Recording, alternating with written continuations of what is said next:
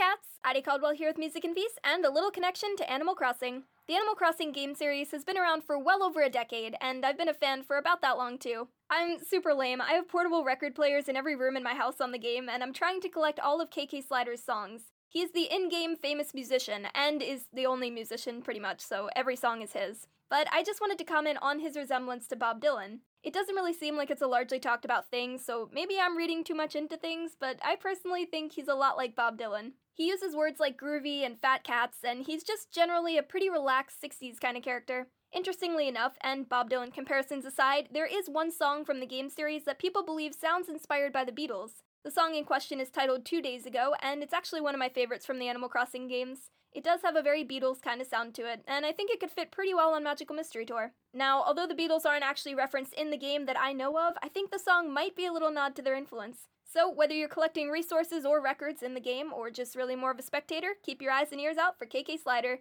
He's a pretty groovy dude, and maybe he's a 60s fan too. So, do you guys play? Let's talk here on YKYZ.com. Bye, cats!